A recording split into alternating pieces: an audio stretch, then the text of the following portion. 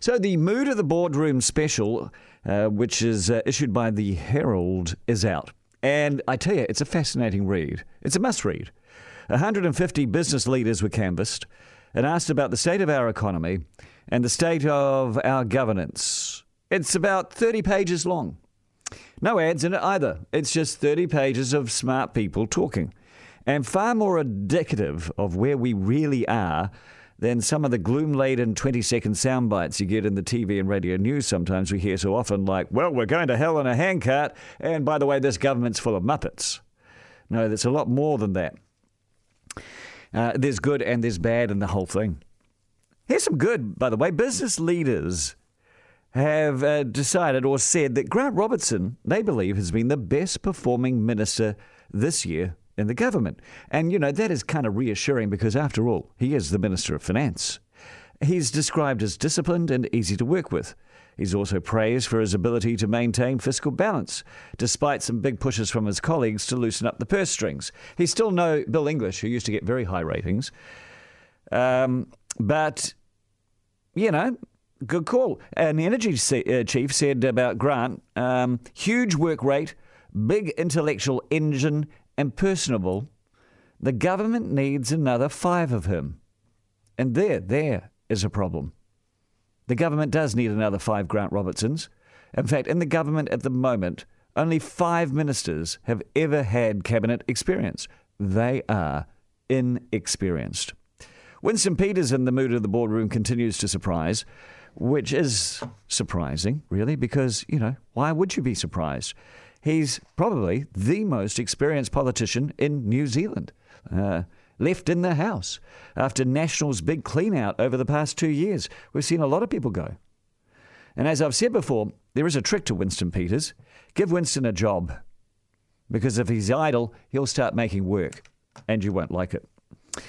So the government hasn't been complete muppets. The Mood of the Boardroom says the surprise fix of the TPP should be highlighted.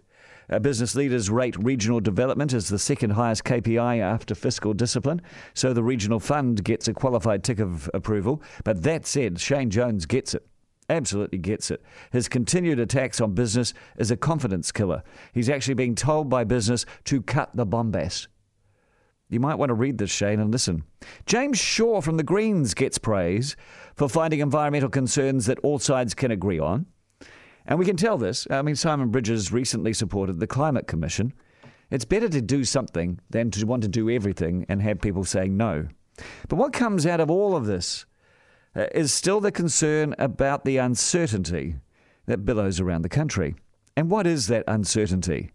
Well, there is the trade and tariff wars between the US and China and others, the big players. It's concerning. The Herald has a lovely quote.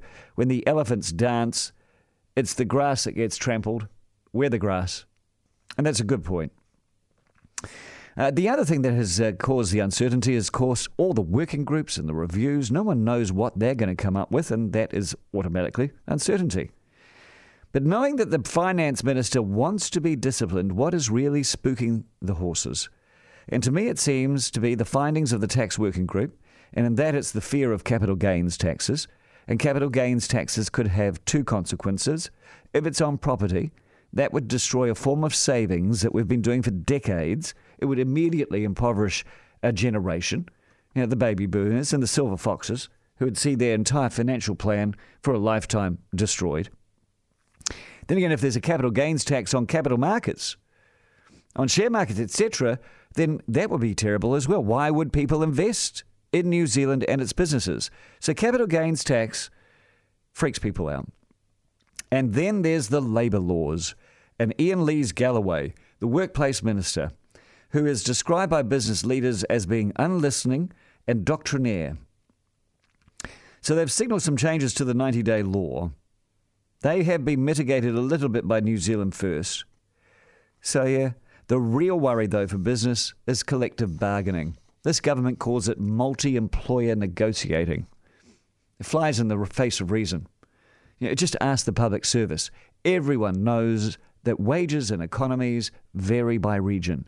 Pay someone in Westport the same as someone in Wellington for the same job, and you know it, the Westport worker gets a better deal. It is not fair. It is not equitable. The old national collective agreements were an idea from the 60s and 70s. And remember, even Helen Clark's government realised they'd done their time. They never brought them back. So if you want some business confidence back, here's some advice for the government. Sack the workplace minister. He doesn't seem to like business. Drop the labour reform for the next term. Leave business alone and get on with the areas that the country really want you to get into.